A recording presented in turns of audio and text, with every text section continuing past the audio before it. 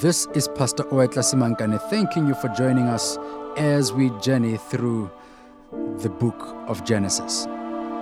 Genesis 4, verse 4. Yahweh looked with favor on Abel and his offering, but not on Cain's. The grass withers and the flower fades, but the word of our Lord shall stand forever. Let us close our eyes and pray. Our loving Heavenly Father, we want to pray that, Lord, you may give us the spirit of Abel, and that you would help us to be obedient to you, and that you would help us to put our faith and hope in Jesus Christ. For this we ask and pray in Jesus' name. Amen. Amen, amen, and amen. My brother and my sister, sons and daughters of the living God. We zoom now into Cain and Abel. And it is my prayer that we would indeed put our faith in Jesus and not in our own works. And that looking at the story of Abel, we would be inspired, and that we will find ourselves honored by God, even as he was honored. May God look at you with favor, even as he did Abel. In chapter 3, we are told that the Lord God made garments of skin for Adam and his wife, and he clothed them. Very important text, Genesis 3, verse 21. Why did God do this? In verse 7, the immediate effect of their sin is recorded. Then the eyes of both of them were opened, and they realized that they were naked. So they sewed fig leaves together and made coverings for themselves.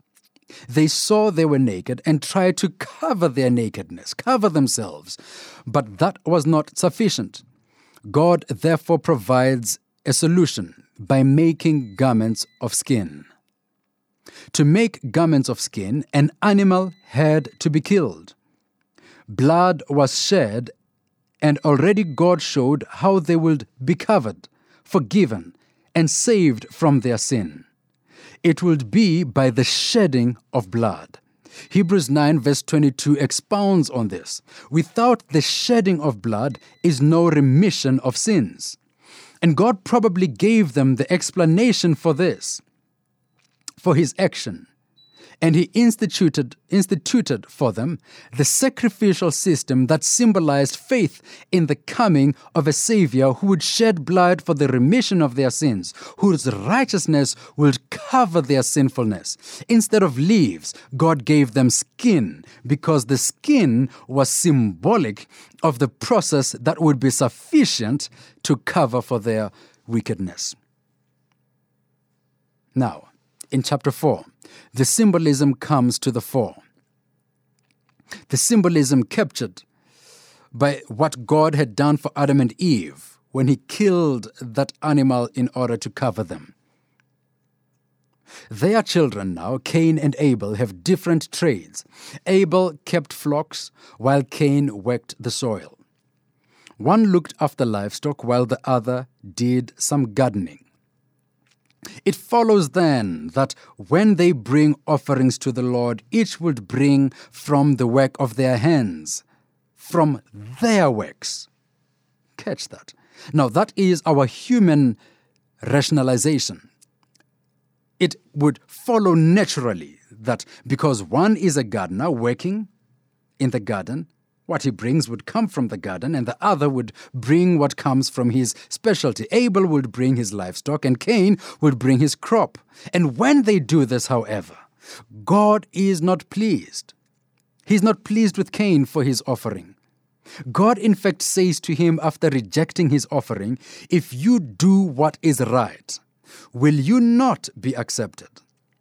This suggests that Cain knew what is right.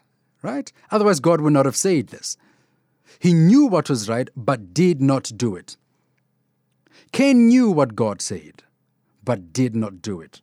Cain did what was right in his own eyes. Cain and Abel, my brothers and sisters, represent two classes of people. One class does what is right in the eyes of the Lord. The other does what is right in their own eyes. They reason and make calculations, and their conclusions must be accepted, right? This is a class represented by Cain. What God said is of little consequence to them. Do what thou wilt is the motto. The other class, however, is represented by Abel. These do what God says. Now, the do what thou wilt motto is a Luciferian motto. This is a satanic motto. It is one that makes yourself God, so that you are God and ruler of your life. You do not subject yourself to any higher authorities that determines for you what is right and what is wrong. And the question paramount is not, what does my mind tell me? The question, beloved, that is paramount is, what saith the Lord? It is dangerous to be in the position where you follow only what seems good to you. Like Jesus, they conclude with the words, it is written. These that follow the word of the Lord, what saith the Lord? It is written. The word of the Lord, beloved, the command of the Lord is their guide. This class of people that follow Abel's path do what the Lord says. Cain and Abel represent two classes in another way. The first group rely on the work of their hands. They rely on works, right? The other group does not rely on their works. So the first group, their offering is based on the work of their hands. They do not realize that their works are like fig leaves. It is like what Adam and Eve sowed for themselves. It is never sufficient. You are never going to be enough, right? Never going to be enough. Salvation is never going to be accomplished. The best that you have to offer is never going to suffice. Salvation is by grace through faith, and this is what Abel's offering represents. It was an expression of faith. Faith in the Lamb of God that would be slain for the sins of the world. Salvation is by grace through faith. From the beginning, right up until the time that Jesus came, believers expressed their faith in the coming Messiah by way of sacrifice. Sacrifice that represented the Lamb of God that takes away the sins of the world. Since the wages of sin is death, the coming Savior would give his life as a ransom for many. He would die in our place. Substitutionary death it would be. Leviticus 17 verse 11 says, the life of the flesh is in the blood, and I have given it to you upon the altar as an atonement for your souls. It is the blood that atones for your souls. Today, beloved, we do not seek to make sacrifices anymore. Why? Because Christ has already shed his blood for our sins. We are forgiven and free. And to this I say amen. While Abel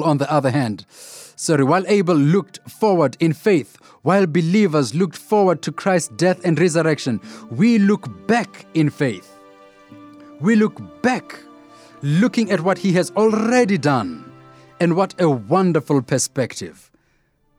Because we know it is done. It is finished. Our salvation has been accomplished. The song we are singing today, there is power, wonder-working power in the blood of the Lamb. Yes, my friends, there is power, wonder-working power in the blood of the Lamb.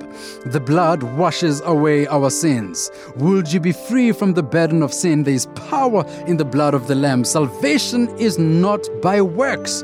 It is by grace through faith in Jesus Christ. Let us close our eyes and pray. Our loving Heavenly Father, we want to thank you for Abel, who was obedient to your word.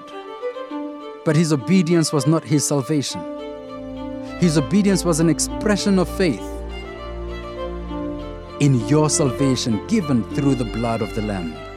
And I pray, dear Father, that we would have the same faith in you, knowing that our salvation is in you, that you've accomplished it at the cross, for that which every believer in olden times looked forward to has been accomplished.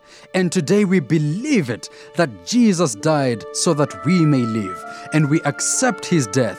We accept his resurrection. And in accepting it, we also accept the promise of eternal life. And we believe we have it. In Jesus' name, with thanks, we do pray.